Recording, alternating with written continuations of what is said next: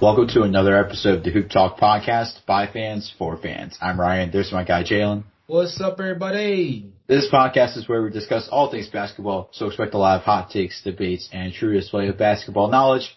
Let's get right into it because we have a very special guest today. He is the creator of one of the biggest G League Instagram pages in the basketball sphere. Please welcome, from G League TV, Jeffrey Sosa. What's going on, fellas? I appreciate you guys having me on. Yes, sir. Ryan, this one been in the mix for a while, my bro. Tell the people a little bit about Jeffrey before we let him truly introduce himself. Let's talk about this page, Jeffrey, because the success of this page has been so important to what has been happening in the G League. Because we talked about the rise of the G League before we started the pod today, and it's so important because it's not getting the coverage that it needs to. So, Jeffrey, let's talk about the G League TV page. Why did you come up with the G League TV page? You know, I started following the G League maybe 6 years ago, and as someone that was always following the NBA my whole life, the G League was like something where it'd been around. I started following in 2015. It had been around for 14 years, but no one was really following it. Like, none of my friends, all who follow the NBA, none of them really cared about the G League or went to any G League games. So I went to my hometown team is the Delaware 87ers, who are now the Delaware Bluecoats. And so I started going to their games around 2015, and tickets were like $10, and it's just super cheap. And, the access you can get at a G League game is unlike anything you get at an NBA game. So tickets are $10. Security doesn't care where you sit, so like that's the cheapest ticket. I would just move down to the very front, and then after the games, you could just stand outside the locker rooms and then meet the players. So I would stand outside the locker rooms and meet like Anthony Bennett, or I met Christian Wood. I have a picture with him, Jerry Stackhouse. You know what I mean? It was just the access you could get at a G League game was unlike anything that I'd experienced before as a fan, and so I was automatically hooked. As someone that likes meeting players, likes getting like all that up-close action. And so I started following around 2015, and it kind of just grew into like an obsession of watching games, going to games, tracking the players and where they're going. And, I said it before the podcast started, there's just so much talent in the G League that goes unnoticed. There's so many basketball pages out there on Instagram, and it's crazy because like all of them cover the main stars in the NBA, but rarely do they cover the G League call-ups. And then, even more importantly, the ones who are still in the G League waiting to get called up, And so, last year when quarantine started and there's nothing to do, I was like, you know what? I've always wanted to start a page more like around NBA, but I was like, my true passion is the G League, so I might as well start something for the G League. I think the guys in the G League would appreciate it more, having their highlights being shown, having their potential being put out there to the world and stuff like that. And so, yeah, I started last April, and in the past year and a half, it's grown into, maybe around 45,000 followers or so. But yeah, I'm just trying to take it, wherever I can, just trying to get these guys as much exposure and the league as much exposure as possible. And then we'll see where it goes from there. So what is it about the G League that intrigues you the most compared to the NBA or college basketball? Because we talk about the passion of the players and they're not getting the coverage that they need, which is one of the reasons why you started the G League TV page. Right. So what intrigues you the most about them? Yeah, it's just the fact that they get very little attention, and it's crazy because some of these guys were big name stars in college, and they go to the G League, they might not get drafted, they go to the G League, and then all of a sudden, like, we don't hear about them for 3 years, right? It's like, where'd this guy go? And it's like, oh, he's playing in the G League. And a lot of these guys also are severely underpaid. The starting salary of the G League is $35,000, so these guys are grinding day in and day out. And also, when I was in high school and then in college too, I interned for minor league teams. So I've always been like really interested in the minor league brand of these guys who are super underrepresented and they don't have much exposure at all. People don't know how good they are. And so it's been kind of like a thing for me to I like, in a way, finding these guys who don't really have much of a name and helping them maybe develop that name to the world that doesn't know them quite yet. I think it's just interesting because of the fact that there are so many players that you've met. Like you mentioned you met Anthony Bay, you mentioned you met Christian Wood. Who are some of the other players that you've met covering the G League? Yeah, there's been a ton. So I met Christian Wood when he was I met him a few times. I have a few pictures of him, but, Christian Wood, he played for the 87ers when he was with the Sixers, and he was getting like 2 points a game for the Sixers, and he'd come over to the 87ers and drop 25 and 10, you know? And I was like, this guy's going to be something special. But he spent, 4 years in the G League, and he wasn't really getting the call-ups he deserved, and now he's taken off, And so, but a few more are Rafael Putney, who's the G League's all-time leader in blocks. He actually gave me his Game 1 jersey, which I'm wearing now, and so this is kind of like my prized possession. And so what else? I met Walt Lemon, who was a G League All-Star this past summer. Dakari Tucker, who plays for the Iowa Wolves, and hit 10 threes in the game last year. So I've met a lot over the years. It's just more about, I love following these guys from the moment they get to the G League, and then hopefully when they eventually get called up to the NBA. Another one that I love is Alize Johnson, who spent 3 years in the G League. He was actually drafted by the Pacers, but spent 2 years with the Mad Ants and last year with the Raptors 905. And he's another guy I was like, watching these guys, it's like, man, they deserve to be on a roster, but year in and year out, they're back in the G League, and then eventually they finally get that call up. So, yeah, it's been cool following these guys and then talking with them at games. And one thing about the G League players, I'm sure the NBA players are the same, but the G League guys, when you go to the games and you want to talk to them or, take a picture, whatever, they seem like very receptive of that. Whereas, like, in the NBA, right, they're a little more big time, right?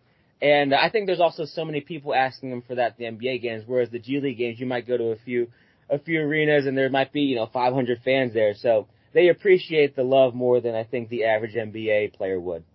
Ryan, this man, Jeffrey, is screaming up my Chicago Bulls fan, the Walt Lemon Jr., Alize Johnson. He's Alize Johnson. He's screeching up my fandom right now. But Jeffrey, I have a really interesting question. We're going to talk about the G League Ignite in a little bit, but I really want to ask you about the G League as a route professionally in comparison to some of these overseas leagues, right? Eurobasket, the NBL, right? We recently saw Nico Mannion choose to go the overseas route as opposed to being a part of the Golden State Warriors, for example, right? What do you think the big difference between the G League and those overseas leagues is, to the point that you feel like the G League might be a more beneficial route to really get yourself closer to that NBA level?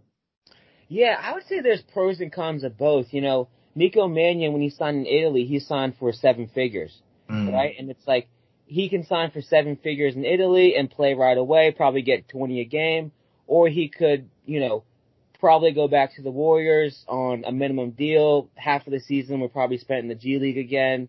And, with Clay coming back and, Steph just being Steph, it's like, he's only going to get so many minutes in the NBA.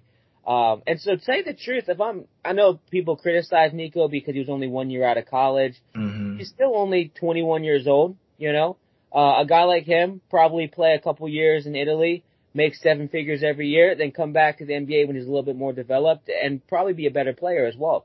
But as far as being in the G League, the money certainly isn't there for a lot of these players. The base salary is $35,000, and then if you're a two-way player, you're on a $125,000 contract, and then that's more depending on how many NBA games you're playing in. So the base salary for a two-way is $125,000. Then if you play 20 NBA games, it'll probably be close to $1 million or in that range or whatever. But the thing about being in the G League is that you're right there being watched by people within your NBA organization, right? So if you're playing for the OKC Blue, you're being watched game in and game out by people who are working for the Thunder. If you're Alize Johnson and you're playing for the Raptors 905, you're being watched by not only the Raptors staff, but probably, the Nets staff too, who called him up, right? And so, the access to the NBA is that you're right there. Whereas if you're overseas, it's like, oh yeah, he's balling overseas, but we gotta get him out of his contract overseas, and then he's gotta come all the way over here. it's a little bit more of a hassle. So monetary wise, I think in the short term, yeah, they'll make more money overseas, but as far as like actually achieving the overall dream of playing in the NBA, I feel like the G League might give them a better chance at this moment. And we're talking about the G League, the route to go to the NBA, because I think the best example of that is the G League Ignite team. And especially with the success of players like Jalen Green and Jonathan Kuminga, who were both top 10 picks in the past NBA draft, it was so interesting to see that this was an experiment in its first year that now looks like could be becoming a full-time thing. So what are your thoughts, Jeffrey, on the G League Ignite team? And do you believe it's a good thing for the G League? Yeah, I think it's a great thing for the G League. Tell you the truth, there's just so many people that only follow the Ignite team, and which is, I think it's great that the eyes are on the G League for the first time for a lot of people, but it'd be great if they follow the guys who are, 4 years in college and trying to grind the same way. But the Ignite team has been great in terms of the exposure for the league. And, you're right. A lot of these guys, we're going to make the NBA anyways. Like Kuminga's going to be in the league whether he went to college or not. Jalen Green was going to be a top 5 pick whether he went to college, G League, and now there's the overtime league, But the G League, yeah, it's been super inventive in the way that they've structured the G League Ignite team. It's really, to tell you the truth, it's part of the G League, but it's not really in terms of like they don't play a full schedule, right? A lot of it is just like personal and player development. So most of it is just training. They take like development courses. They take financial literacy courses. You know what I mean? So and then they play like maybe 20 or so games in the actual G League against G League teams, right? So it's good for these guys because they get to make a ton of money in the short term. Jalen Green signed for $500,000. Scooter Henderson, who just signed a 2-year deal for $1 million, and he's 17 years old. So it's giving these guys the opportunity to make a lot of money, get professional development from NBA level coaches. And then also one thing about the Ignite that people don't talk about is like they think it's 15 guys on the team who are all young prospects, all 5-star recruits, 18 years old. But half of the team are veterans. Guys who have played in the league 10 plus years in the league, whether it's Jared Jack or Amir Johnson or other even G League veterans, and so, or even veterans that have played overseas and barely in the NBA, guys who are just mature and have been around the game, have experienced the ropes and stuff like that. And so, it's, in my opinion, it's more of a mentorship program on and off the court more than it is like, a league to showcase these guys' talents. It's more just like getting these guys ready for the next step, which is eventually going to be the NBA. Yeah, I definitely think people were not zeroing in on the Brandon Ashleys of the world on that G League Ignite team. For sure. Definitely one of those tricky things. Jeffrey, I got a really interesting question for you as a DMV guy. We're all from this DMV space, and one of the guys in this draft, specifically talking about the G League Ignite that really stood out for, our area is Isaiah Todd, right? Gets taken with the 31st overall pick, just barely outside the first round. But a guy who initially, if everybody remembers, committed to Michigan prior to this. This is a team that ended up, making the Elite Eight, had Hunter Dickinson, who arguably should be in the preseason top 5 in terms of the Big Ten coming into this next college year that we have. For a guy like that, right, and Daishen Nix, I think, falls into this category too, so I want to get your thoughts on both of these guys. For guys who, Daishen Nix was committed to UCLA, a Final Four team.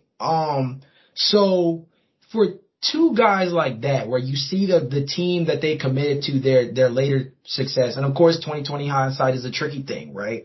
But for two guys like that, does that make you have any doubts or any, stray thoughts about the G League Ignite program in terms of, what kind of players should be permitted to join the team as opposed to maybe, limiting, the type of guys that they get in, or maybe the college game now with the NIL, maybe more guys maybe switch back to the college route. How do you feel about these guys who maybe don't blow up the way Jalen Green and Jonathan Kuminga did? Yeah, that's a fantastic question. The biggest thing, I think it just depends on like what you value, right?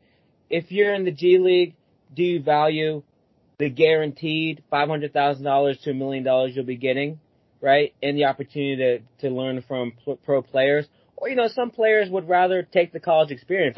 For me, to tell you the truth, I think that 1 year at college, maybe even 2 years of college, is actually beneficial for a kid. And it's going to be a ton of fun. You'll have the time of your life, especially being a star athlete. Now with the new NIL, you'll make a ton of money too. And I always wonder, for a guy like Daishen Nix and Isaiah Todd, would they have been better off going to college? Isaiah got drafted 31. He had a decent season in the G League with the Ignite. It was okay. He showed flashes of his ability to step out, his ability to play three positions. He hit a game winner towards the end of the season at the buzzer, right? So he had a okay season. But I always wonder, if he went to Michigan, learned from Juwan Howard, went to a top 10 program. You said they made the Elite Eight, right? Mm. And blew up in the NCAA tournament, right? All it takes is 2 or 3 good games. And same with Daishen Nix. If he went to UCLA, had a really good run in NCAA tournament, everyone's like, whoa, this guy can really hoop. Same way we saw with Johnny Juzang for UCLA. And it's I wonder sometimes would they have been better off going to college, getting that exposure. And the crazy part about the draft is that all it takes is 2 games in the tournament for you to have all this hype. The unfortunate part about the G League last year was that it was only a 15-game season, right? And so it was the season started a month later. No kidding, a month later it was over, right? And before you know it, these guys are playing on the court, and you see them for a couple weeks, and it's oh, well, we'll see you in summer league. You know what I mean? Which is 6 months later, right? So yeah, it's crazy because they didn't get that much opportunity to play. The season was super short, and same with Jalen Green and Kuminga. I guess they're technically been pros for a year, but their pro season was as short of a pro season as you'll ever see. So yeah, I do think that they would have actually been a little bit more beneficial. Another one that kind of goes on the radar is Principal Singh, who was a number 1 Indian prospect, and he came over to the Ignite team with a good amount of hype, especially from India, and he only scored 5 points all year. Barely got any playing time. And so a guy like him, it's would he have been better off going to college or maybe staying in India? Because now he's at a weird crossroads where he didn't get drafted. He wasn't even on the draft radar. He played Summer League, barely played. And then what's he going to do? Go back to the G League? Not the Ignite team, but maybe get picked up by an NBA G League team franchise, right? Maybe he'll go play with the Blue Coats, who knows, or something like that, right? And same with, I guess, going back to Daishen Nix. Daishen Nix also wasn't drafted. So he wasn't drafted. He plays Sixers Summer League. Now he's signed with the Rockets. But does he make the team? If he doesn't make the team, does he go to the Vipers, right? And so, yeah, it's a sticky situation. I think people always look at 2 guys. They always look at Jalen and they always look at Jonathan Kuminga, right? Mm-hmm. And they're like, oh, that's a standard of what the Ignite team is, but that's not everybody on the team, right? There's all these other guys that are going in the second round or maybe going undrafted. And so what do we do with those guys? Because after that 1 year, they're kind of stuck in a hole. And so, yeah, we'll see this year if that happens again. But I could see that definitely being an issue where they kind of just, they played 1 year in the Ignite team. It didn't go as well as they had planned, and they kind of fall off a little bit. And they had to develop a system where they're probably playing in the G League another 2 years or so before they get an NBA call-up. Yeah, and I'm glad that you mentioned the discrepancy people have when it comes to the G League Ignite team. There's Jalen, there's Jonathan as that measuring stick that everybody leans to. Then there's Isaiah Todd, who you could argue may be more realistic as a bottom half of the first round, early second round guy. You have Daishen, who went undrafted. Then you have a guy like Kai Soto, and like you mentioned beforehand, the Indian prospect as well, who weren't even in the mix in terms of this past draft class as well. So the fact that, it's such a polarizing league and it's only been around for about a year, and this is something that's going to take some time to really get a gauge of, but it just goes to show you that developmental leagues like this and Overtime and Elite and other groups like this fall into the same category. It's going to take a little time for us to really get a beat on whether or not this turns 17, 18-year-old kids into legit pros before they hit the pro game. So, I'm so glad that you touched on that, because I do feel like all the eyeballs go to Jalen and Jonathan, but people do not realize that this was not all hits, group in terms of this first crop of guys we had. That leads me to one of my other questions about the G League Ignite, and it has to do with this 2022 season. There were two guys in particular that didn't go the G League route, of star stature that I want to get your thoughts on, and that's Imani Bates and Jalen Duran. The weird part about these two is they're on two totally different trajectories despite the fact that they both ended up on the same squad. Jalen Duran, they say, the man's man, the guy who probably should have either went to like the NBL or like G League Ignite right out the way, a guy who could probably be a pro today, and chose Memphis. And then you have Imani Bates, who based on his birthday couldn't even be a pro next season, would have to be 2 years in college or, 1 year at Memphis, and, maybe he could do a year at the G League Ignite afterwards. How do you feel about those two guys, not only as prospects, but in terms of them choosing college over the G League? Because that was interesting to me. They still got Jaden Hardy, which I thought was a pretty tough pickup. Yeah. But I thought it was really interesting that these two guys not only chose not to go to the G League Ignite, which I felt like both of them would have fit really well in, but they chose Memphis in particular. Yeah, that's a great question too. The thing about the Ignite team is like when you stack so many 5-star prospects, I wonder if it's like there's almost too much talent, young talent on this team, right? And so it's like if they got every 5-star prospect in the world, every 5-star is thinking that they're going to go to the team and average 20 points a game, right? And It's just not going to happen on the Ignite. Like, Dacian was a 5-star, averaged 8 points a game. You know what I mean? Or 8, 5, and 5. So he filled out the stat sheet a little bit. Isaiah Todd was a 5-star, averaged 10 points a game. And then you have like the Kumingas and Jalen's who are averaging maybe a little bit closer to 20. But I wonder if Imani was looking at the situation of being like, we already got Jaden Hardy, right? We already got Scooter Henderson, you know what I mean? So, he's looking at that and being like, Scooter's gonna want to get 20, right? Jaden's gonna want to get 20. Where do I fit on this team? Whereas I can go to Memphis, right? Where they have a good amount of talent, but I don't have to worry about sharing shots and sharing the limelight as much. Like, I know I'm going to go to Memphis to be the star, where I can go to the Ignite team and have to share the load with all these other guys who are also only been stars on their team and are expecting to be one and done. So, to say the truth, like, and now with the ability to make money, he can make the same amount of money he did in the G League as he's going to do at Memphis. And learning from Penny is no slouch either. And learning from Rasheed Wallace is probably going to be great for him. So, he's going. That's another thing is that when you go to these top tier college programs, you're going to a pro program in itself. Like the way Penny runs his program is probably the same way a pro team runs their program. The same way John Calipari runs his program. It's probably the same way that, any good coach in the NBA runs their program, right? So like, I don't think there's that much drop off. And then, like I said, in a year, he'll probably enter the draft and, and be in the NBA and stuff like that. But, it just, with the ability to make money now, I don't know how much of an advantage the G League has, compared to last year. If you would ask me last year if I could take a guaranteed $500K now or go to college and have to fight over the fact that if a coach buys me a sandwich, that might get reported, right? But, with the ability for them to make 6-7 figures now, I just don't see as much of an incentive for these guys to go the Ignite route. Although I hope they do, it'd be great for the G League. But college basketball is going to get a lot of these prospects who probably before were going to go the Ignite or the overtime route. So we're talking a lot about the younger players on this G League Ignite team, and of course you mentioned with Emily Bates and Jalen Duran going to Memphis.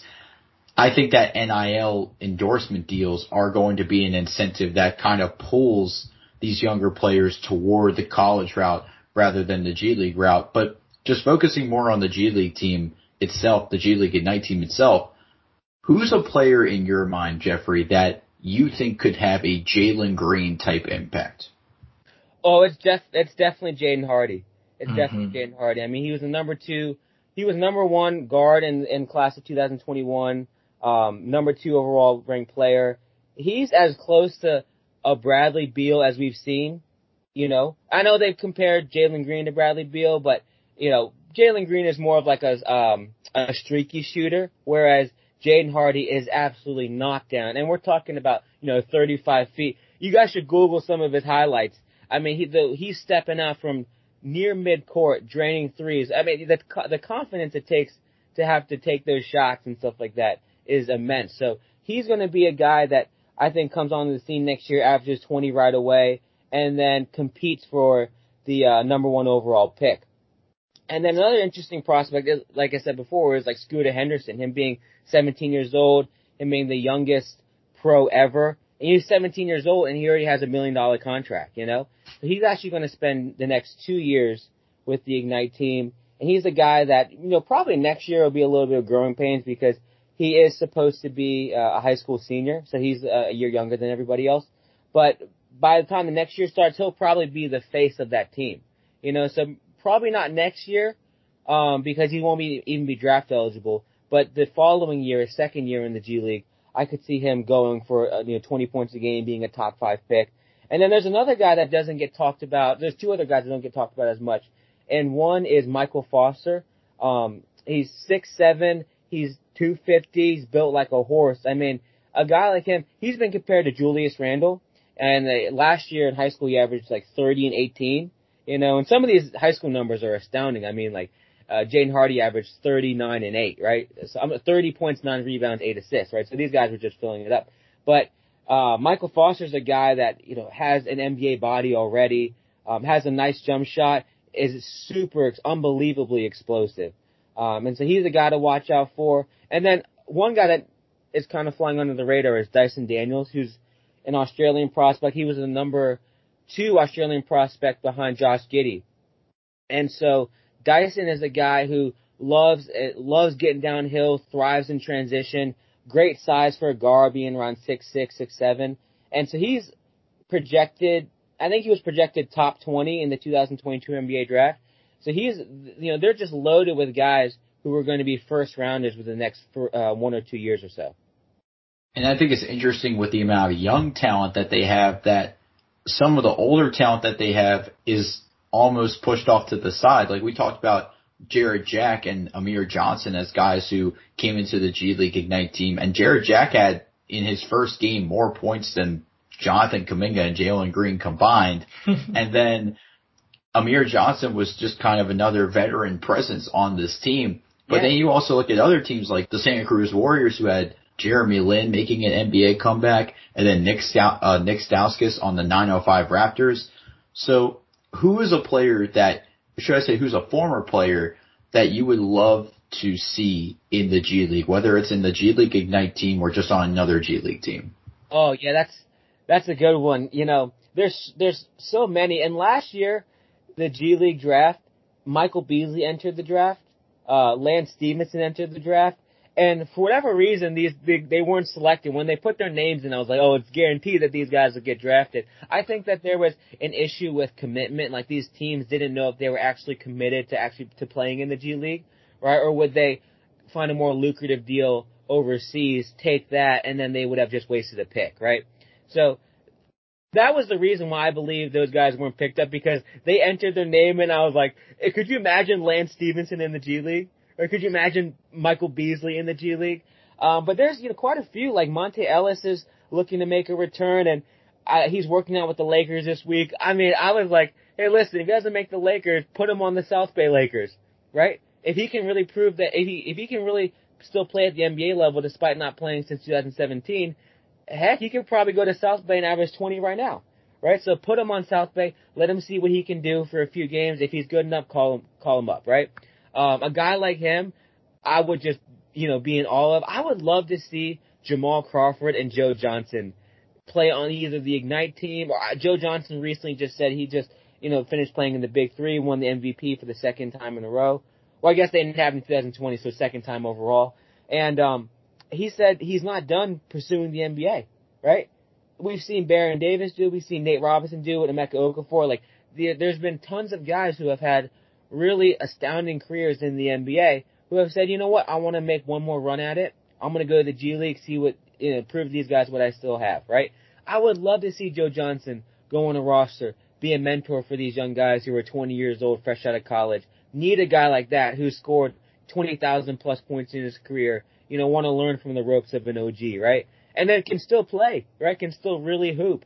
Same with Monte. Monte, having played 10 plus years in the league, he has like 18,000 career points. I mean, the stories and the free game that he'd be getting these young guys who are fresh out of college is probably unlike anything they'd ever get before in their careers.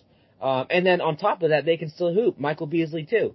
And so I would just love to see these guys, even if it's another one that's been tossed around is Kenneth Faried. Right? Kenneth Faried played for the Blazers in the summer league. He's looking for a job. I know he's been working out for a few teams. He also worked out for the Lakers. Man, just put him on a G League team. Watch him get 10 rebounds, show that he still has like that manimal hustle in him, right? And yeah, if he produces, then give him a shot. And so, there's a lot of guys that I would love to see in the G League. There's one guy in particular that I didn't mention yet who I would love to see. I just don't think it's ever going to happen is Isaiah Thomas.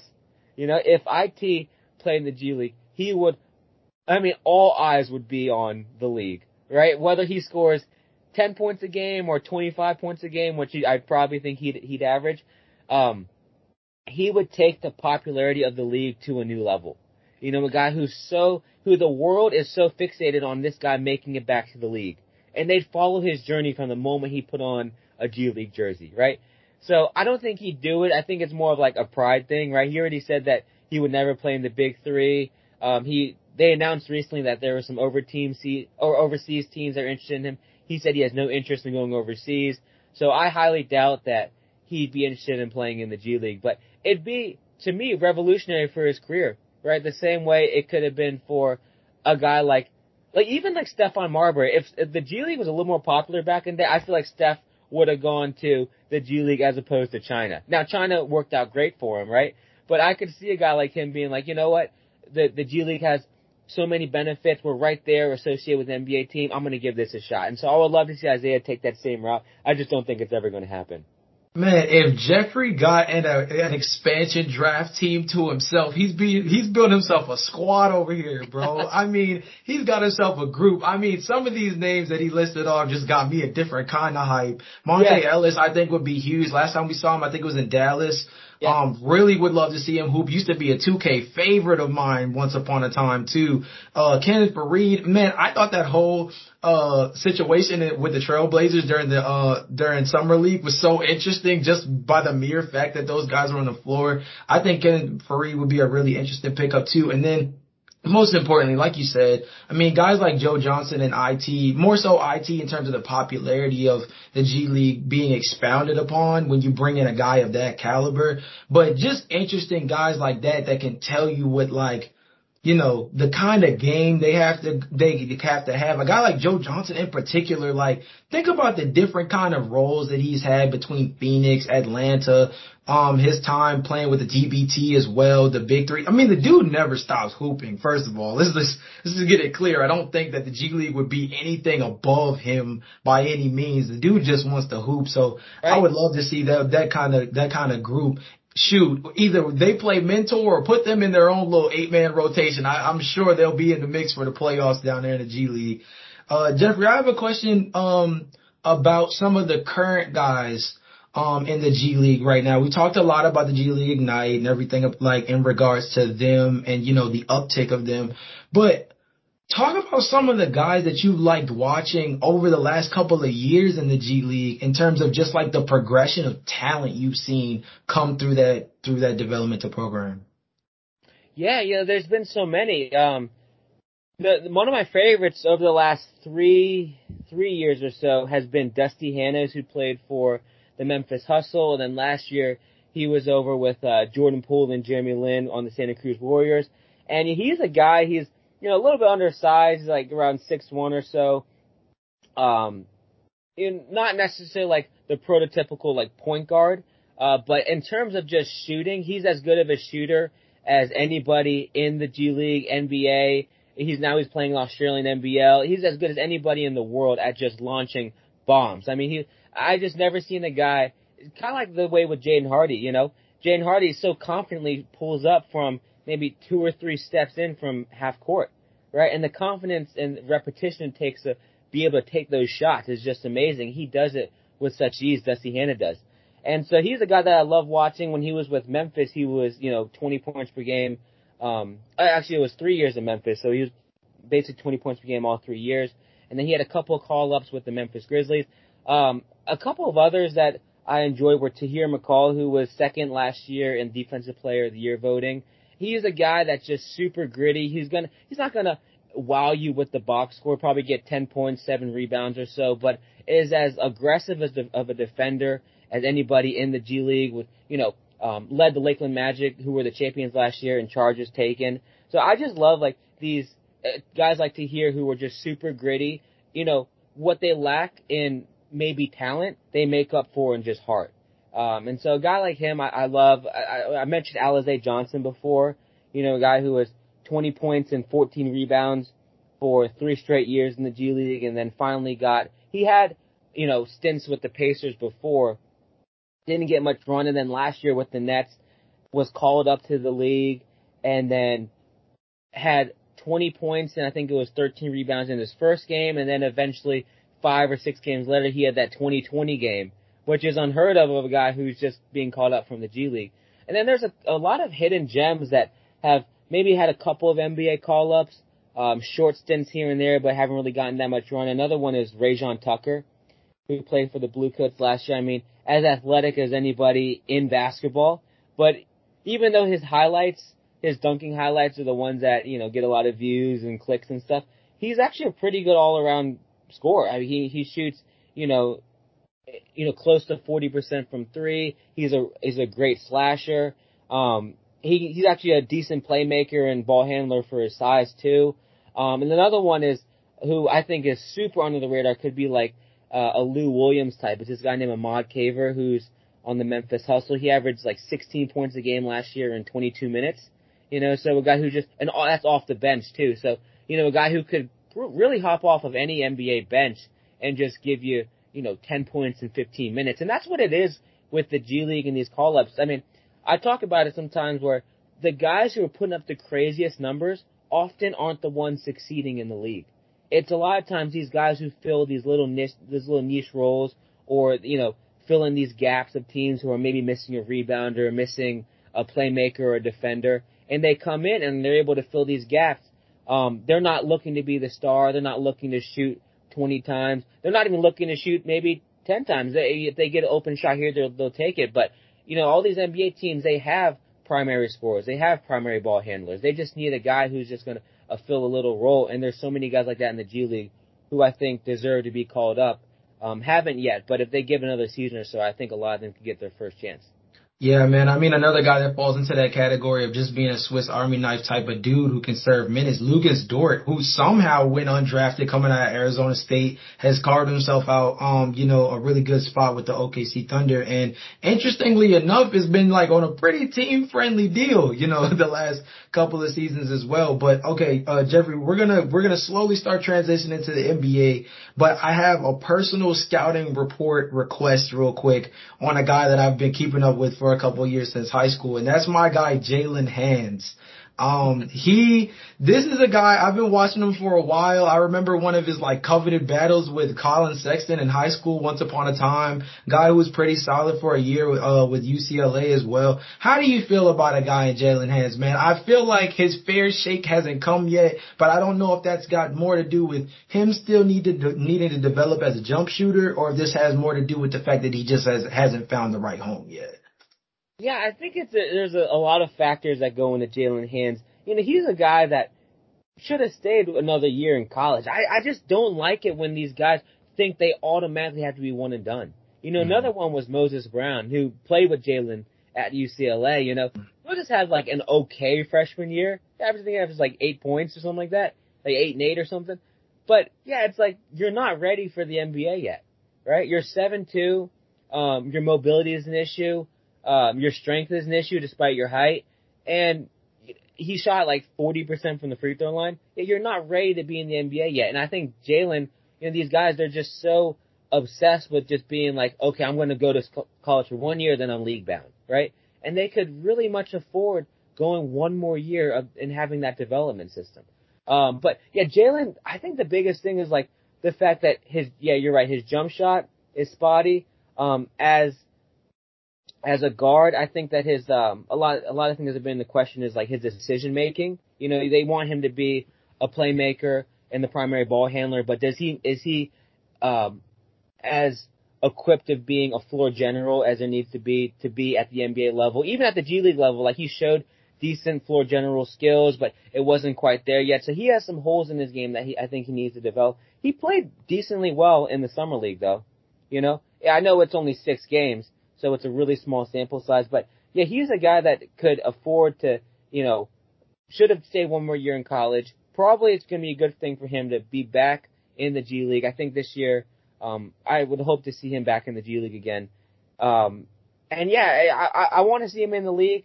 He does have to fix those 2 glaring holes first, but yeah, he really does have all the skills. I mean, he has the speed to be in the NBA. He has the athleticism to be in the NBA. It's just all those little things, those intangibles, are probably holding him back a little bit. Yeah, definitely a big fan of Jalen. It's just been one of those things where I just been so like worried about whether or not he can put it all together. You know what I mean? It's just one of those things where I think, as a guy who's competed really well with some of these up and coming guards across the league from a similar draft class as him, it's just like I felt like he was one of those guys that was really ready coming out of that group. And maybe, like you said beforehand, maybe with a one and done mentality, he always kind of came off as that guy coming out of high school as well. So maybe the idea of that beat him to the punch in terms of having to kind of like force the development on him. But I definitely can't wait to see see what he does moving forward. I'll be paying attention to him pretty heavily, because that's a guy I've been watching for a little while. Yeah, I would love to see Jalen in the league. I mean, I think if you look, because you'd mentioned his battle with Colin Sexton before. If you look at Colin's body, Colin has, since high school, he's really put on some muscle, you know? And Jalen looks the same as he did in high school. I'm not saying that he hasn't been, you know, working out or whatever. I'm sure he has. But in terms of, like, his body structure, you know, I think Colin probably put on a good 15 pounds of muscle, right? And that's helped him compete at the NBA level, where these guards are a lot more physical, whereas Jalen, he's probably still around, like, the 175 range in terms of weight. You know, if he can put on another 5-10 pounds of muscle or so, it probably work in his favor as well. Yeah, man, I think that, you know, the G League has just been such an interesting grouping in terms of stuff. Ryan, I know that you wanted to talk a little bit about Summer League before we get into some quick hitters with the NBA. What's some of the stuff that you want to talk to Jeffrey about regarding that? Because I think that the Summer League, featuring so many of those G League prospects, it kind of all sets us up for what the G League season could look like. What was some of the stuff that you wanted to talk about? Man, Jeffrey, this summer league was amazing. I think especially considering that they didn't have the summer league in 2020, there wasn't a lot of room for guys to shine.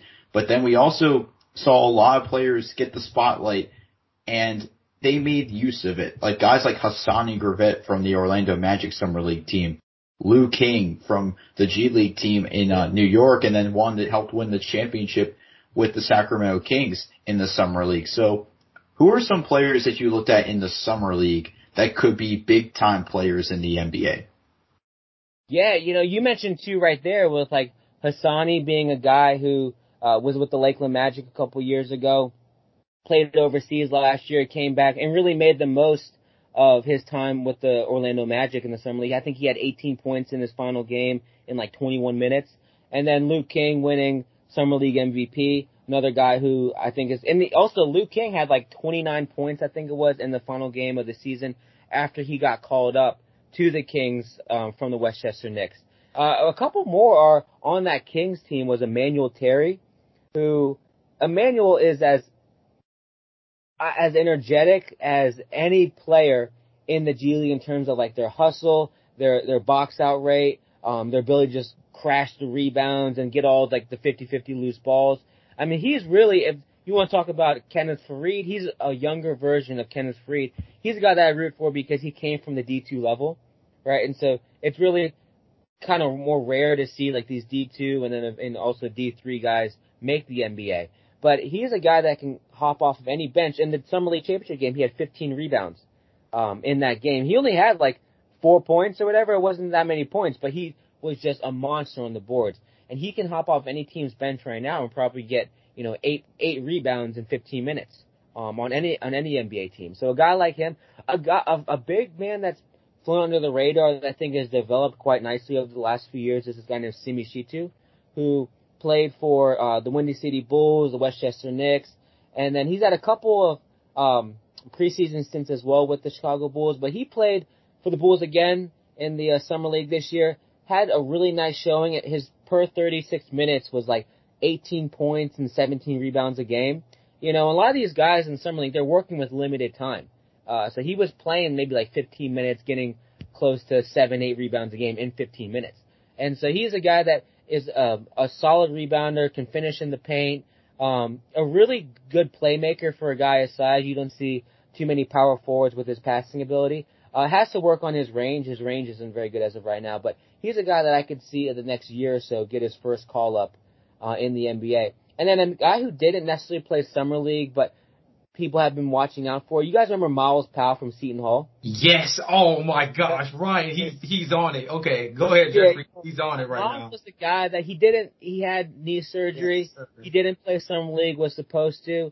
And he had just announced on his Instagram that he's working his way back after a long 6 months of rehab, you know, and a guy like him last year, I was convinced was going to be on the NBA roster. You know, he would have been in the Summer League mix too of top performers if he hadn't gotten hurt.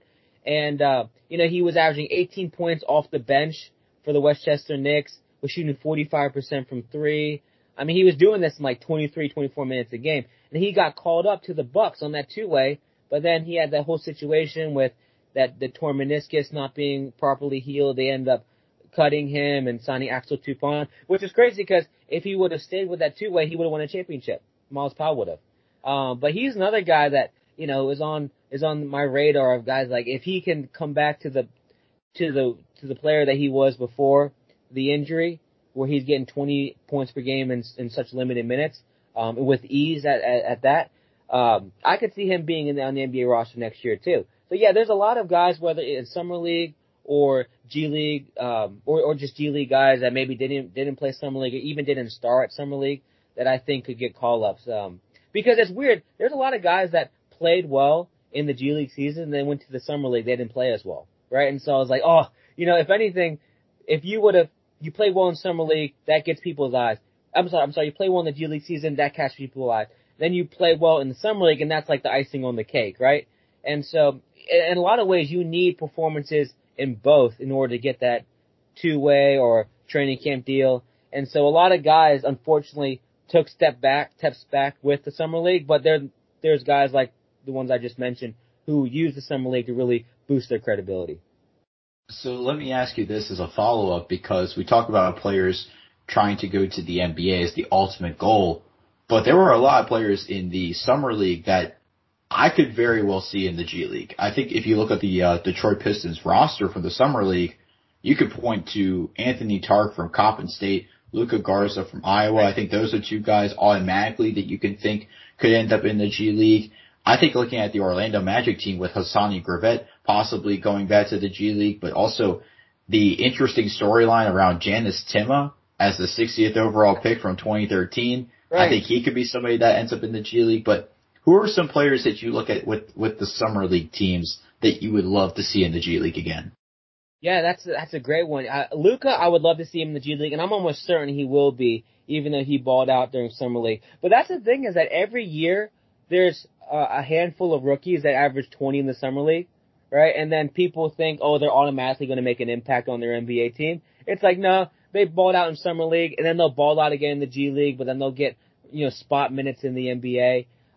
So Luka for sure. Bones Highland, I could see, you know, making a big impact for the Grand Rapids Gold this year. And he's a guy that not only is he a fun player to watch, but he's got a really interesting personality. And that's the thing about the G League, is that we need great ball players, but we kind of need the personalities too, you know, to gravitate more fans. So he'd be another good one. I could also see Cam Thomas, tell you the truth, getting minutes with the Long Island Nets this year, because even though he was getting 24 in the Summer League, it's like, man, on that roster, where are you going to put him? You know, and a guy like him could probably benefit from playing 35 minutes a night in the Summer League, in the G League, and then getting 26 points, which I'm pretty sure he could do easily. You know, and so guys like that, Dennis Timma, I would love to see him in the G League because I know the fans would love that, you know. I know that for a fact that he's guaranteed more money overseas, and so it's like, would he risk, you know, playing on a limited contract for the one chance of maybe getting called up and living out his NBA dream? You know, who knows? So I'd love to see him too. Who are some other guys? I would like to see Mac McClung, who's on a training camp deal with the Lakers right now. There's no doubt in my mind that even if he makes the team, that he'll be in the G League. I think it's 100%. You know, a guy like him who wasn't drafted and, you know, probably has a little bit of polishing to do on his game as well. So yeah, guys like that, I would love to see in the G League this year. And some of those guys can really take the popularity of the league to the next level. You know, every year, a lot of people were like, oh, you know, how popular is the G League going to be next year without Jalen, without KPJ, without Jeremy Lin? But I'm always like, every year the G League gets new talent, right? And it's like, we kind of forget about the old guys. It's like, man, the G League won't be the same without Kevin Porter. It's like, oh, I don't know about that. You know, next year we might have like Mac McClung, we might have Luka Garza. You know, these guys will fill in those voids in terms of popularity. And so, yeah, I could see all those guys being on the list. I'm trying to think if there's anybody else that I would really enjoy seeing in the G League. I mean, to say the truth, I would enjoy seeing Daishen Nix in the G League again. You know, he'll probably be on the Vipers this year. And this time around, he won't be surrounded by guys who are demanding as much of attention as Jalen Green did and Jonathan Kuminga did. So maybe this time around he'll be able to run the show. He averaged 8, 5, and 5 last year on the Ignite. I could see next year him playing for the Vipers and averaging, you know, 15, 7, and 7, right? A guy like that who's a great rebounder at his size, a great playmaker. And so there's a ton of guys. Even, to tell you the truth, even Isaiah Todd, I would not be surprised to see him on the Capital City Go-Go. You know, he's 19 years old, has a ton of developing to do. He's not ready necessarily for the NBA and to play big minutes as of right now, right? So, yeah, him playing 10 or so games in the G League, we could see again. But yeah, those are probably the main guys. Yeah, see, hey Ryan, if Isaiah Todd ends up on Capital City, bro, me and you gotta go hit a game once or twice, bro. I was about to say, we gotta attend some Capital City games because yes, sir. You know, unfortunately couldn't last year, but I mean, I really try to attend as many as I can in person. And depending on where you guys live, I mean, before the Capital City Go-Go became a team a few years ago, I used to go to all the 87ers games. Mm-hmm. You know, the Blue Coats games. And so, you know, I that's only like an hour away from my house or so. So a lot of times I would go to the 87ers game on a Saturday and then the Go-Go game on a Sunday. You know, it's the whole weekend of just G League. Yeah, man. I mean, we're out here in like the Towson Perry Hall area, so we're not too bad at all in terms of trying to get up that way. But I think that would be a vibe. One player I do not want to see in the G League next year, and I want to get your thoughts on him real quick. We talked about him a little bit off camera. I do not want to see this man Paul Reed play a minute for the Blue Coats. He better be on that Philadelphia 76ers roster. But Jeffrey, all jokes aside, bro, how do you feel about Paul Reed, bro? He's got to be like anything less than NBA. He's got to be the GOAT, right? Yeah, I mean, he had a rookie season as anybody in G League history, really. I mean, very rarely, other than, you guys know Tim Frazier? So yes, sir. When he was with the Red Claws, won MVP and Rookie of the Year in the same year. But you rarely see a rookie come onto the scene like that and just really dominate the league from start to finish. Now, you know, Tim was playing 50 games in the G League. Paul only played 15, right? So it's a much smaller sample size, but there's nothing that tells me that if the season was long that he couldn't have just kept that up, right? And then not only that, leading the Blue Coats to the championship. I thought they were going to win the championship, but they kind of fell short a little bit in that category. But yeah, Paul, to tell you the truth, it's weird because every year there's a G League MVP, and I'm like, man, if you win a G League MVP, you have no business being in the G League again. But we see it year in and year out where the G League MVP, for whatever reason, doesn't get the contract they deserve in the NBA, ends up playing back in the G League. Another one is Frank Mason, right? So Frank Mason won the MVP in 2020. Last year he was signed with the Blue Coats, and I was like, how is he on the Blue Coats? This guy just averaged 25 points per game. And then he was in the bubble with the Bucks, and he had like a 19-point game in the bubble. I'm like, there's got to be a way to get him a deal somehow. And he was back in with the Blue Coats, and so yeah, I could see Paul Reed. Unfortunately, I could see him back in the G League, but not as the typical G League player. I could see him as like a guy that maybe they send him down in the G League for a couple games just to get some run. If he's not getting as many minutes on the Sixers, but yeah, he really has all the tools to be, a guy that gets 10 points and 6 rebounds a night in the NBA. He kind of reminds me of like a younger Amir Johnson. Maybe not as explosive in terms of just sheer athleticism, but, just their hustle, their ability to finish around the rim, their knack to get rebounds, right? So a guy, defend the rim as well. So a guy like him, I could see like as an Amir Johnson, who played a few stints in the G League before he actually caught on with the Pistons, back when it was the NBDL. So yeah, he'll be, unfortunately, I do think he'll be back, but not long term like he was this past season. Yeah, man, I'm going to just throw this out to Philly Nation right now. This man better eat up Andre Drummond's minutes. I'm telling y'all, you will get a treat in Paul Reed. But speaking of the NBA, Jeffrey, ain't no way in the world we're going to bring you on this podcast and not talk a little bit about some of the stuff going on up top. And one of the main things that's taking place during this offseason is what we call the Ben Simmons fiasco, right? Okay, so the other day, it was announced from Ben Simmons' camp that he's not going to be attending Philadelphia 76ers training camp at all. This is a guy who is definitely trying to put his money where his mouth is, or I guess get his money taken in return for what his mouth is saying. In this case, it's the fact that it seems like this is a done deal, right? It seems like it's a win, not a if. Where do you stand on the entire Ben Simmons fiasco, going all the way back to, the quote unquote blown layup, moving forward to just where Ben Simmons is now? How do you feel about him as a player, his situation, just everything Ben Simmons from your perspective? Yeah, Ben is in a crazy situation. It's so weird to see, like, as a sports fan, when a certain city or fan base loves you so much, and then in the blink of an eye, right, they just turn it. Now, it's not like they didn't turn him for no reason. I mean, there was a big reason. His lack of improvement every year, his unwillingness to sort of want to improve, his lack of accountability. I remember last year when they lost to the Hawks, he did say that he had to be better and that he put the loss on him. But any time before that, when you asked about his jumper, he would always deflect the question. You know what I mean? And every offseason they went through the same thing. It's like, are you going to develop the jumper? I mean, people are right when they say that he's got so many aspects of his game that are super beneficial, that he's elite at, whether it's defense, whether it's playmaking, rebounding. But it's like Joe Lacob brought up a good point when he said, can you play him at the end of games? He's like, at this point, I don't know. Right? And that's totally true. Can you play him at the end of the games? Can you put him at the free throw line? I mean, he shot, 43% from the free throw line in the playoffs last year, so that evidently the answer as of now is no. But yeah, I don't know exactly where he's gonna go.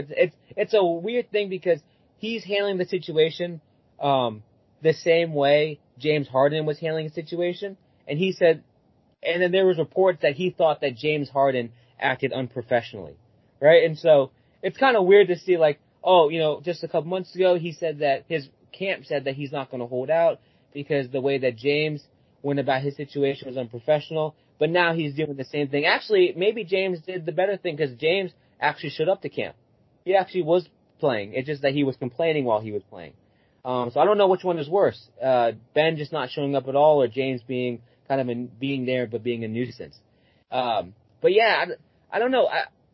I typically feel sympathy towards athletes, to tell you the truth, in a weird way, because, working for the UMBC team, the men's team and the women's team, you see the day in and day out, how hard it is to be an athlete, right? And, the mental hold it has on you when you're not playing well, right?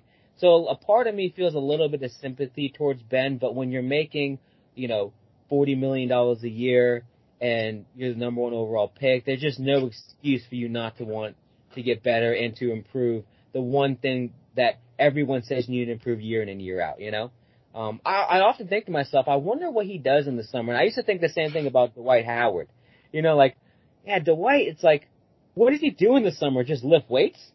I mean, because, think about it, like, we just lift weights and work on rebounding drills? Because every year he would come back and he would just be the same player.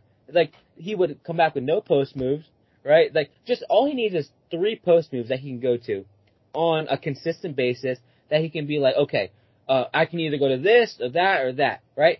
All he needs is to have mastered 3. And then he'll be a 20 points per game player year in and year out. But yeah, Dwight just came back every year and he was like the same stiff in the post that he's proven to be throughout the later half of his career. And so with Ben, I'm like, Ben, you look at his Instagram, and I know maybe I'm going a little bit too far, but you look at his Instagram and it's all cars, right? It's all cars and him like having fun. I'm like, dude, like, maybe you're trying to prove that you don't care what the fans are saying, right? Or maybe it's just a slight flex or whatever. But Ben, like, do not be posting cars when you have a city that is at your neck right now, right? I don't know. Ben, and I don't know if he's necessarily going to go to a team and are those issues going to be solved? No, right? Is he going to go to the Timberwolves and suddenly he can shoot? No. Is he going to go to the Warriors and suddenly he can shoot? No. So I don't know if, like, even the change of scenery is necessarily the fix for him, because he's going to go to that new situation with the same problems. And so, okay. I don't know.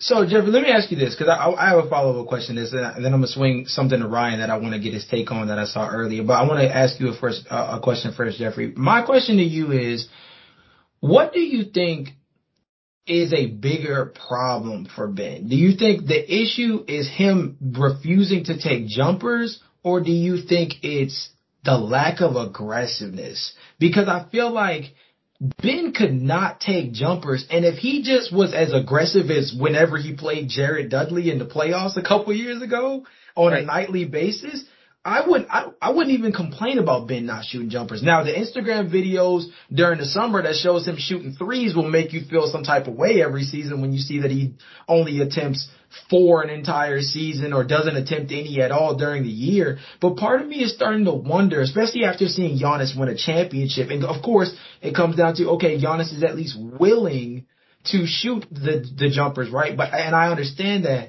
But part of me just wonders if Ben Simmons, you remember how the criticism against Lonzo Ball back when he was in Los Angeles, that he didn't have the same kind of swag he had at UCLA, right? I think Ben Simmons falls into a really similar category. I remember watching, I think Ryan might have sent me like an IG Reels a couple months ago of like Ben Simmons back in Montverde, and he was just like killing it from every angle. And then it seems like ever since he got to Philly, that hunger, that drive is turned off. Which one do you think is more important? His aggressiveness as a scorer, or his just mere attempts as a shooter? Because I think there's 2 separate things. Yeah. I think it's certainly both, a mixture of both. One thing I would say is, like, you made a good point with Giannis. Like, I think what makes Giannis so great is that he has the memory of, like, a goldfish, right? So, like, a goldfish, their memory is like 10 seconds, right? So, you do something, whether good or bad, and then you forget about it and you move on. Giannis had a game against the Nets in the playoffs where he airballed 2 free throws in one game, but kept attacking the rim and kept going to the line. Even if you can get 1 out of 2, it's like, okay, that was a successful trip. I got a point out of it, right? But yeah, it's just a mixture of, like, his lack of aggression, because I would respect Ben more if he was super, super aggressive, went to the line 20 times and only made 8.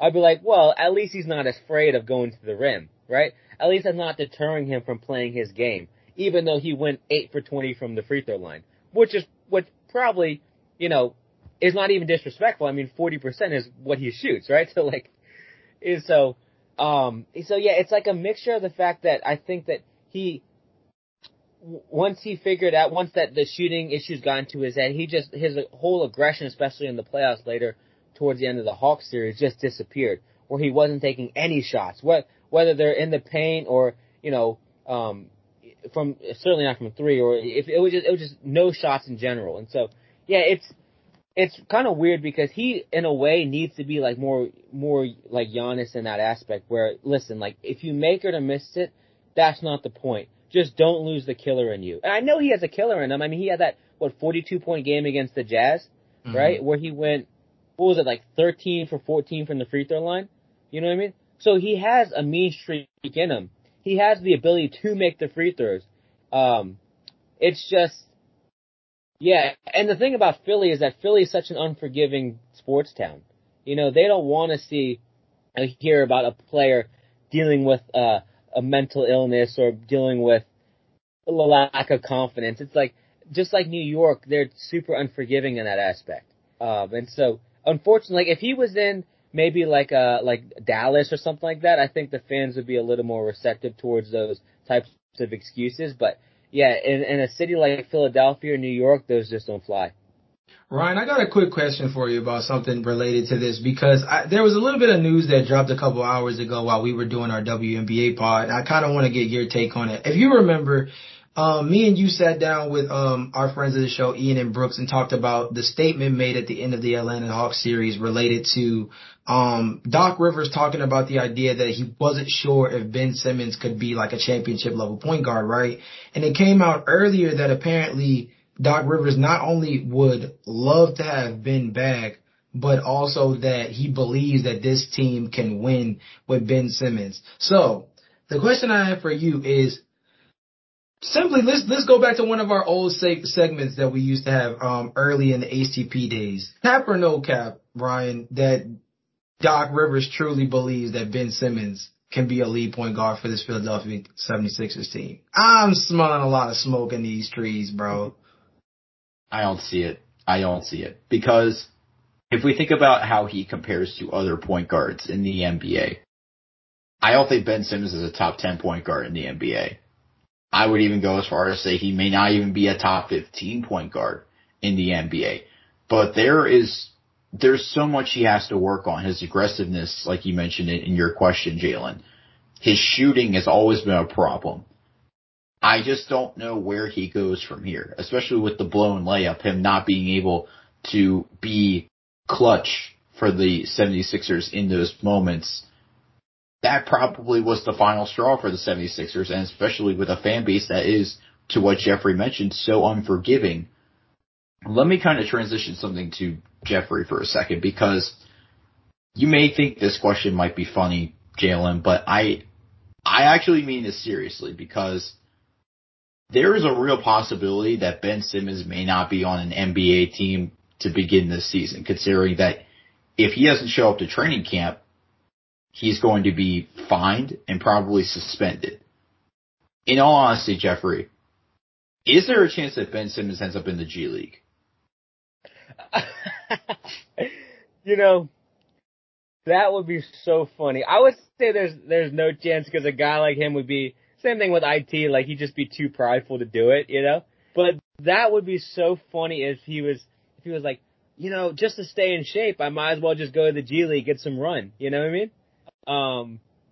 Yeah, I could see it happening, but it would be the coolest thing in the world if Ben Simmons actually went to the G League, if he was just like, yeah, I just want to like stay sharp so when I officially get traded. But then you got to think to yourself, like, would the Sixers allow Ben Simmons to play for the Bluecoats? That's right? a good question. Would they be like, you know what I mean? Like, because there's benefits of it, right? The benefit is that he takes the Bluecoats popularity to a next level, whereas Bluecoats, they might be selling like 1,000 tickets, 1,500 tickets a night. You know, there'd be no way that there'd be an empty seat in that arena. You know what I mean? So like the popularity of their G League team would go to heights that were previously unimaginable. But then again, it's like, no, if you're like, stay the heck away from our entire franchise, even if it's our G League team. I feel like they'd say that. Because I also feel like the possibility that he ends up in the NBL where he's from in Australia, and that was a real possibility that I was considering because of the fact that the trade value for what the Sixers are asking for, I'll just put it in the lightest terms possible, it's outlandish. 4 first-round picks for Ben Simmons, I don't think it'll happen. Yeah, I was gonna say too. Even Ben playing in the NBL, like the Sixers, there'd be a bit of an issue with his contract because it's like he'd still be under contract by the Sixers, still getting paid by the Sixers, and then for him to sign in the NBL, it would have to be like a situation where they'd release him or something, which would never happen, right? They want to get something back for him, but I think he just sits it out and doesn't play, the first 15 or so games of the season potentially until they can work out a trade for him because by game 15 to 20 you kind of get a feel of like what each team needs, and so around that time is when they can reassess and be like, well, we need a guy like Ben and we can get rid of this piece Mm-hmm. and that piece in exchange for him. So I think another reason why teams are unwilling to trade for him now is because they want to see how their pieces will work together before they make such a drastic move of that measure.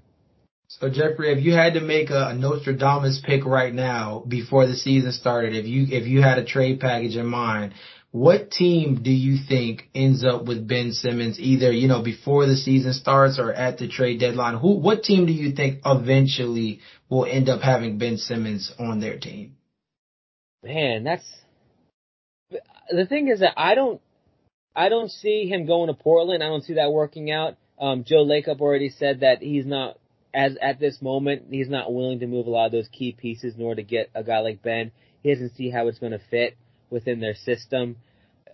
In a weird way, like I know that Ben Simmons to the Wizards had been thrown around a little bit for a guy like Bradley Beal, but then again, this team that the Wizards have assembled is a decent team in the East, and so blowing it up and Bradley is a guy who's, I don't know if he actually means it 100%, but he said in the past that he wants to remain on the Wizards.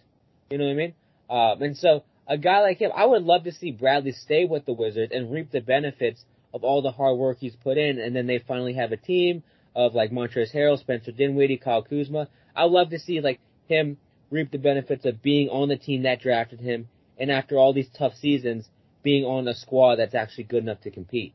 Probably not win the East, but they'll be up there within, the probably like the higher ranking playoff teams.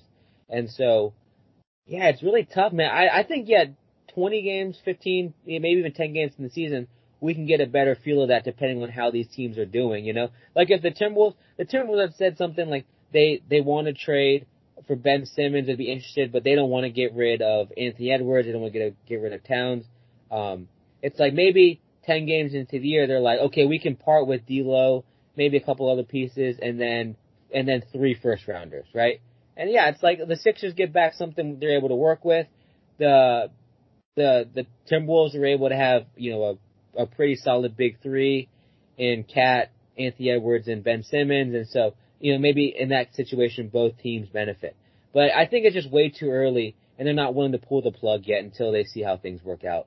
Yeah, man, I really think it comes down to Minnesota and Sacramento. I mean, if they go the Sacramento route, that's got the Chris Webber experience written all over it in terms of like what that could be like, not only in terms of maybe him not enjoying his time initially being in Sacramento. I mean, we all remember the quote where he said he wanted to go to one of the 3 LA teams, as if there's not 4. So we could make an assumption as to, what squad was the odd man out in that grouping. But, I think that would be really interesting. And then in terms of Minnesota, in terms of all the analysts, it sounds like Minnesota is the one that everybody thinks he fits the best on. But, enough with the drama, Jeffrey. I want to talk about a team that has a lot less drama around it and a lot more excitement. And it's, one of the teams that you mentioned to us, off camera was one of the teams you'd really be keeping your eye out on, and that is the Houston Rockets. A team that had a crazy amount of picks this year. Were really lucky, honestly, especially in comparison to their cohorts, the Oklahoma City Thunder, who could have took them off for some draft capital if the ping pong balls rolled a different way. Jalen Green, Alperen Sengun. They got Josh Christopher Late, Usman Garuba. This is a really interesting team. Apparently they're working on trade packages that will send John Wall and Eric Gordon out, 2 players who, would definitely soak up some minutes. if they were on the floor. So I think it's good that they're going to try to like sit those guys down. They already have KPJ and Kenyon Martin Jr. What are your thoughts on this Rockets rebuild? Because I don't think anybody after the James Harden trade thought that the Rockets would be able to turn around so quickly. And lo and behold, they really look like they have one of the, top five, young cores moving forward in terms of the kind of building blocks they have. But how do you feel about them as a squad? Yeah, the Rockets are kind of like my favorite team in the league right now, I'll tell you the truth. Just loaded with picks. And you're totally right. When they lost James Harden and then also Harden and Daryl Morey, it's like, man, they're losing their star player and then they're losing their main man behind the scenes that is pulling all the strings, And one thing I loved about Daryl Morey was how, like, inventive he was. Even if it didn't result in a championship, like, he was always willing to try new things. Whether it was putting, PJ Tucker at the 5, which ended up blowing up in their face, right? Or, and then going with the entire small ball mode. It's like, I love the fact that he was a guy that was willing to, like, move the needle a little bit in order to compete. And so, yeah, I was like, I looked at the Rockets as, like, totally irrelevant at that point, I was like, John Wall, where does John Wall and DeMarcus Cousins fit in here? Boogie hasn't played in 2 years. John Wall hasn't played in 3 years, right? They have Eric Gordon's contract. He's just eating up millions at this point.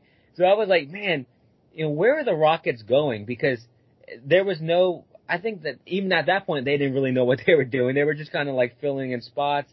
And then they had a gem land in their hands with Kevin Porter, where he had the whole situation with Cleveland, and then he goes to the Vipers, dominates with the Vipers. They call him up, and with, it's a small sample size. I think it was only 26 games, but in those 26 games, he really played his tail off. And so, you have him, and then you have Christian Wood, another G League guy who worked his way up from the bottom. And he, last year, would have been, in my opinion, on the fringe of being an all-star had the team been a little bit better and had he stayed healthy, because he was a 20-10 guy. And so, with those two, then you mix in Jalen Green, who's going to have the green light right away to basically take 20 shots a game, and then you fill in some other pieces with the rookies, and hopefully Armani Brooks makes the team again, right? And he's a guy that can get you 10 points a game. Kyrie Thomas was a guy that produced well off the bench last year towards the end of the season. And so it's like, yeah, I don't think that they're going to be in contention for, anything drastic right away. Are they like, I think that there could be a chance where they fight for like the 8th seed. You know what I mean?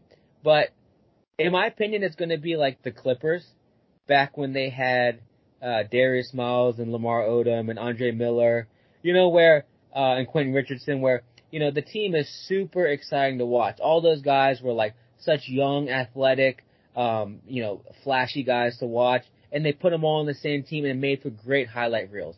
But doesn't necessarily result in wins. As of right now, I don't think so. They could be a team that I think could actually even struggle at points in the season, and people will be like, oh, the Rockets, they had drafted all these guys, they got all this young talent, what's going on with them? It's going to take them maybe 2 or 3 years to develop, right? Kevin Porter, he's only 2 years out in the league, and he played 1 year at college, right? He's only 21 years old. Jalen Green's only 19 years old, and so a lot of these guys are super young, and they haven't really experienced and developed into their bodies and don't know what it's fully like to be a pro full time. Even Jalen, like we said last year, he only played 15 games in the bubble, and then the season was over, and then he played 3 games in the summer league. So he's barely even played over the past year and a half in real, actual, legitimate games. And so, yeah, I think it'll take them a couple years, but they're going to be very exciting to watch. Yeah, man. I mean, Kyrie Thomas was low-key like a sneaky pickup for anybody playing fantasy basketball last year, in terms of the point counts. And then another guy, too, like Jayshawn Tate, he falls under the radar for this team because he's a defensive guy for this squad. But, I mean, he's a guy who I think when he's got scorers around him, it makes his job even easier on that other side of the floor. And I think I hope that he has a little bit of an infectious attitude defensively for the rest of the team, because they got athletes. Like you said beforehand, they got the athleticism around him, where if guys commit on the defensive end, I mean, Jayshawn Tate is definitely a bookend for them. Jeffrey, what I want to ask you about the rookie race is, I feel like everybody's got it kind of penciled in that, like, it's either Cade or Jalen, in terms of the whole rookie of the year race thing.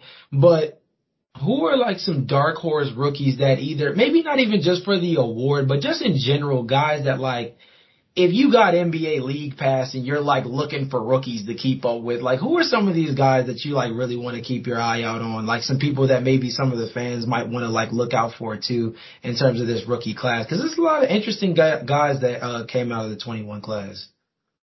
Yeah, that's a good one. Those are you're right. Everyone talks about those two. To tell you the truth, I've seen some people saying like, "Oh, Kuminga's going to be a star right away," but I think actually kind of the opposite.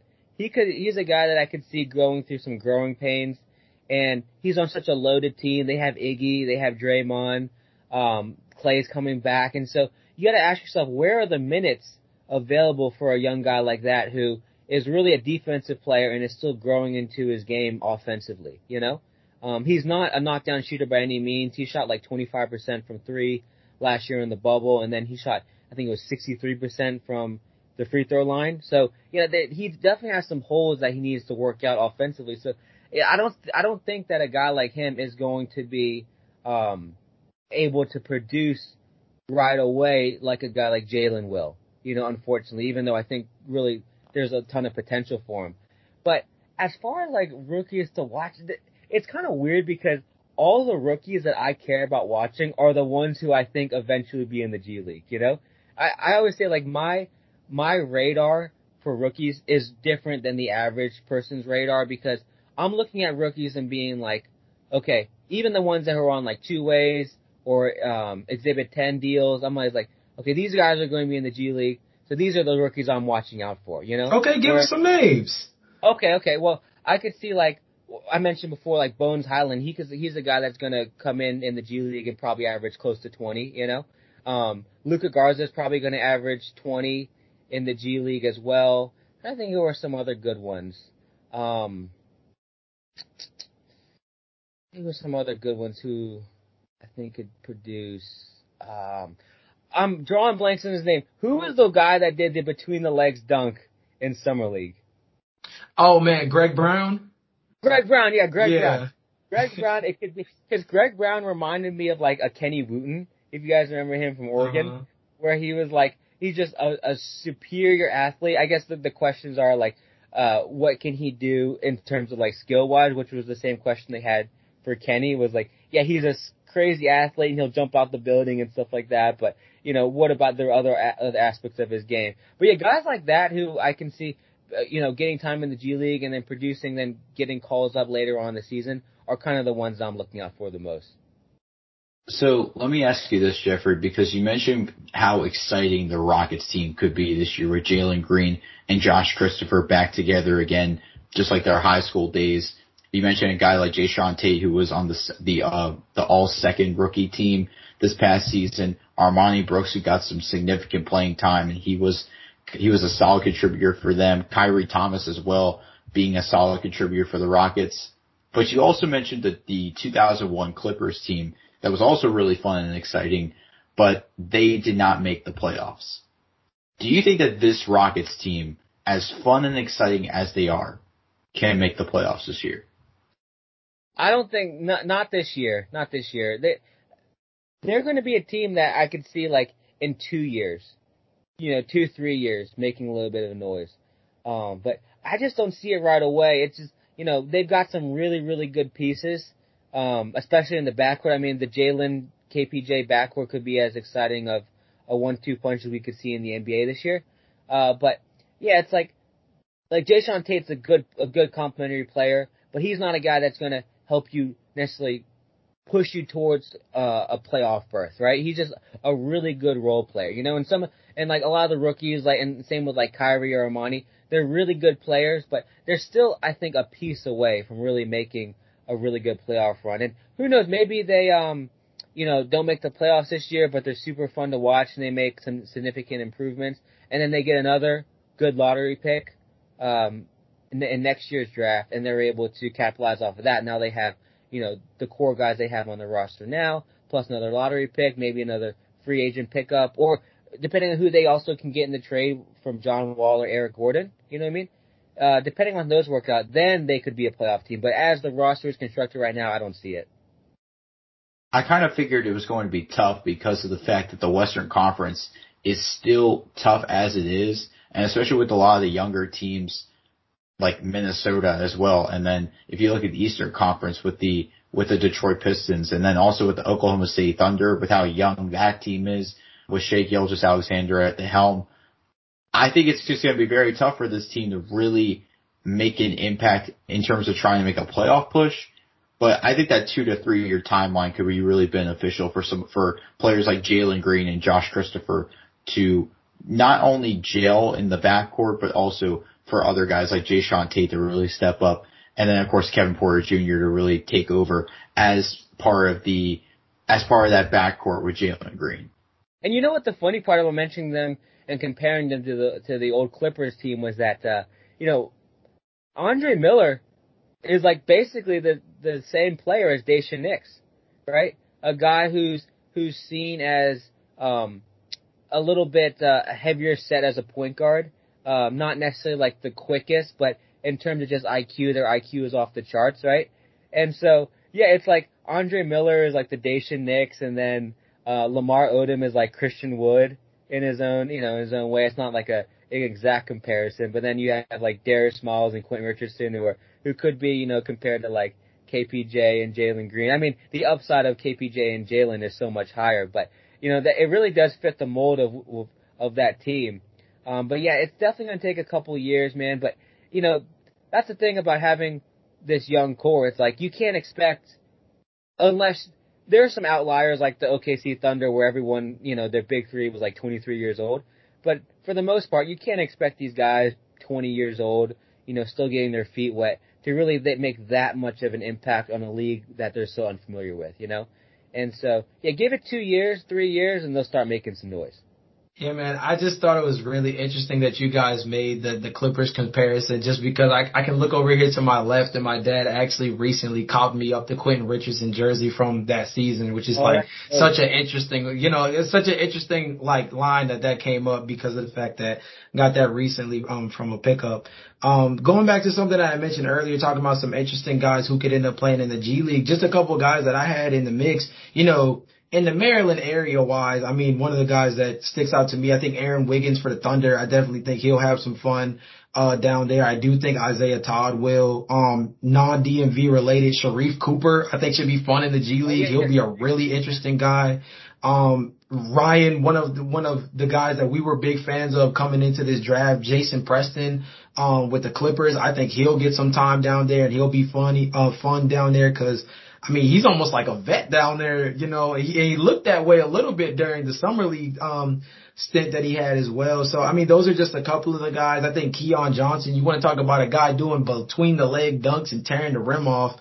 I think that Keon Johnson on a Knicks team, he got traded over to the Clippers too, but same thing between the Knicks or the Clippers, really. There are two teams that didn't really need a guy like Keon Johnson, just a bouncy, athletic freak, very Dennis Smith Jr.-esque. I think he's got a little bit more in his favor, especially on the defensive end. That'll be interesting. I mean, there's just a handful of guys from this group that I could see, being really fun in the G League. And it'll be interesting to see how much time they spend down there.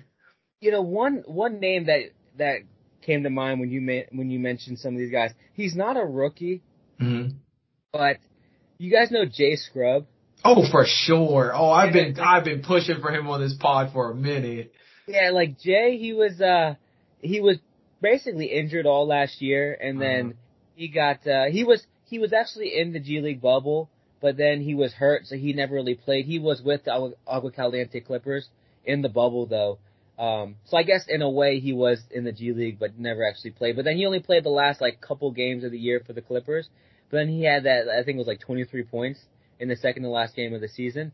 But he's a guy that has, kind of fallen off the radar a little bit just because it's like if you miss an entire year, you know what I mean? Like the hype kind of dies down a little bit and they want to see what you can still do after the injury.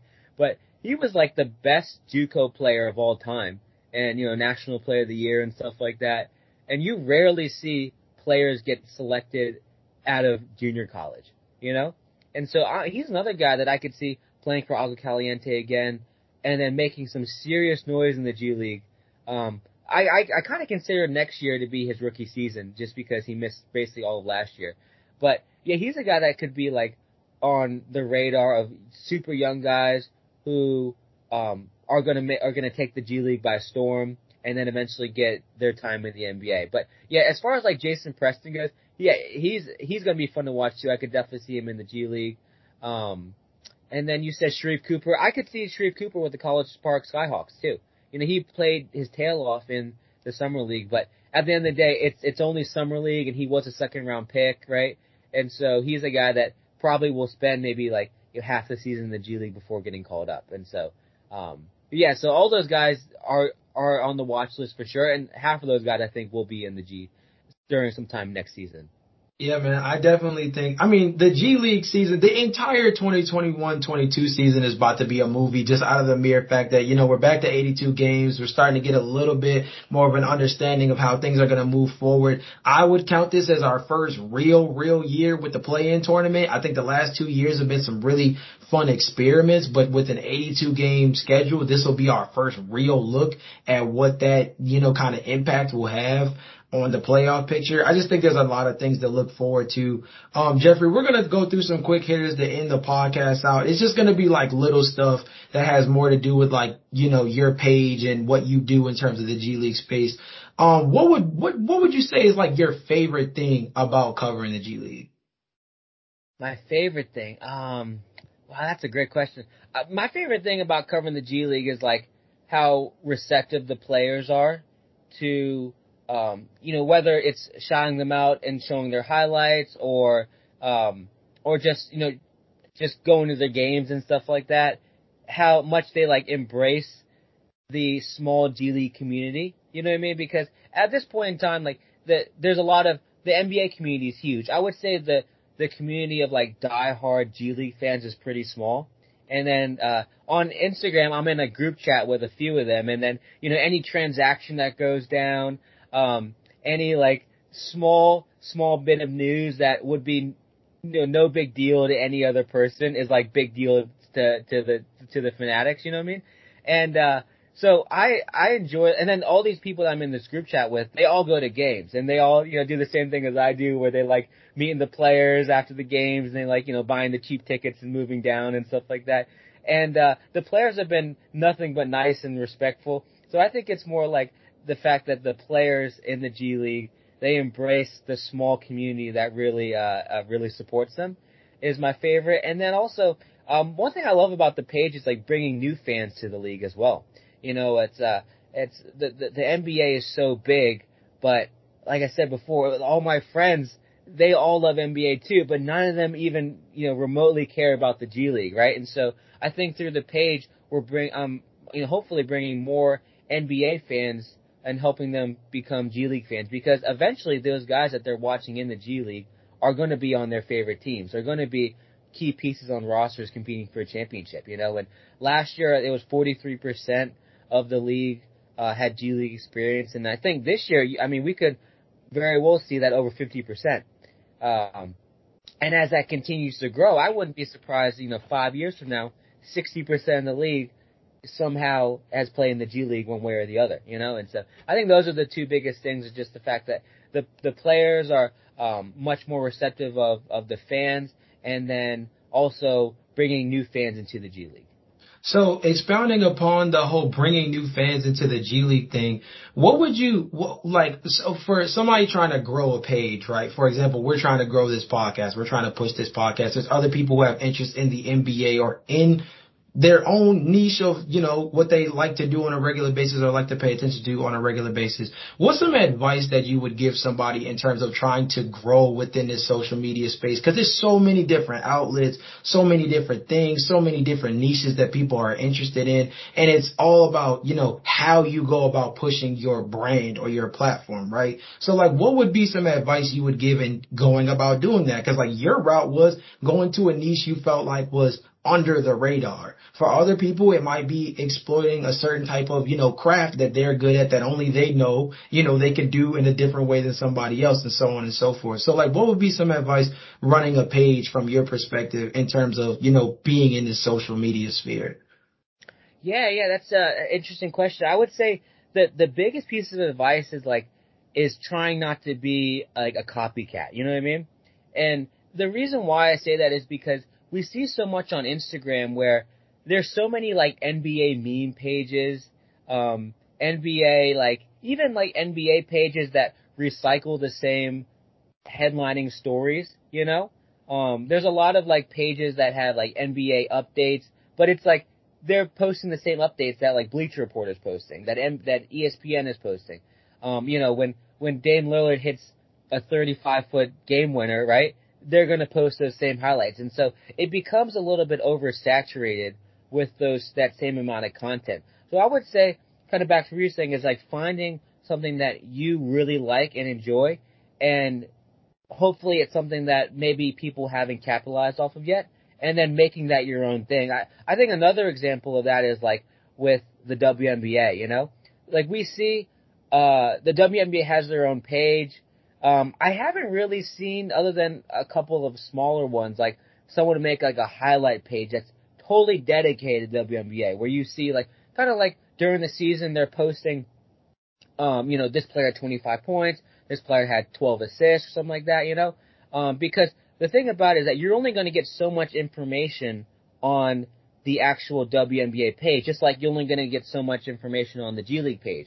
For whatever reason, they don't post nearly as much as they should. They don't branch out as much as I think that they should. So I would like to see someone like kind of take advantage of that and make a WNBA page where like even though it's a smaller group, like a lot of guys clown the WNBA, but I'm sure that they have like hundreds of thousands of fans across the world who are actually invested in that league, And so make something like that where it's a market that hasn't been explored yet. Another one is like the Basketball Africa League launched last year, and J. Cole was playing it. And I know J. Cole brought some attention to them, but the ball league, it's sponsored by the NBA. It's NBA backed. So anything with the NBA shield on it is going to eventually become a big thing, just like the same thing with the G League, right?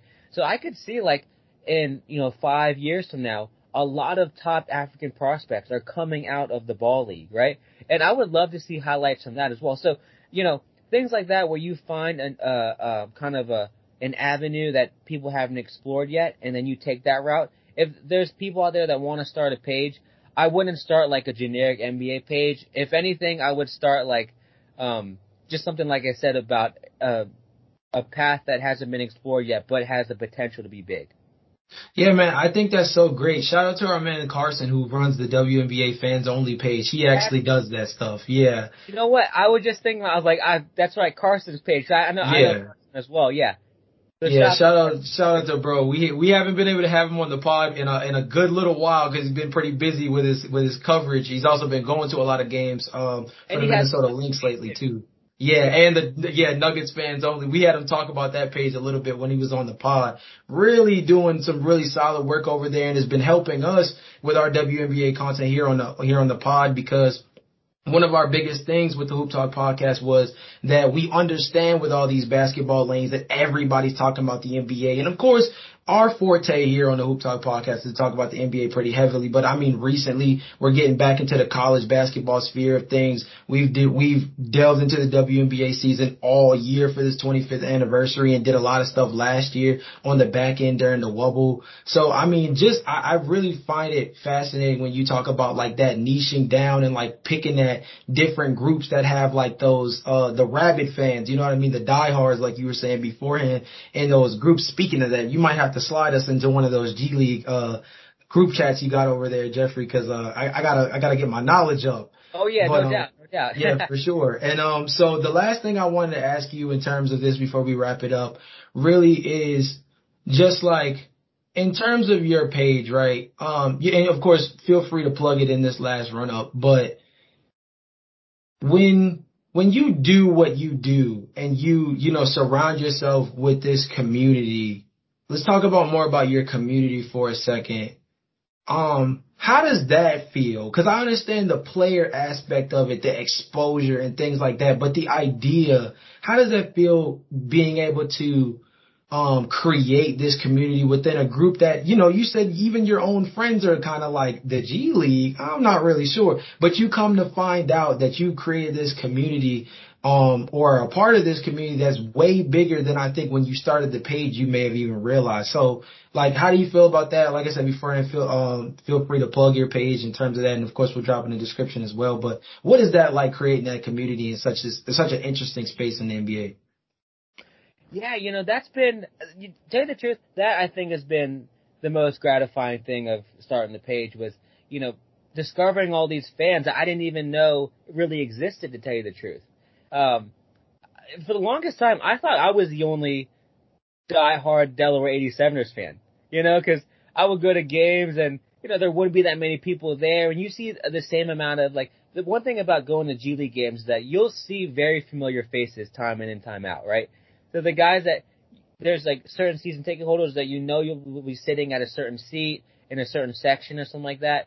But it's a really small community. So I was like, yeah, I don't know when I created the page, I was like, I don't know how much this will even pick up because I don't know how interested people are in the actual G League.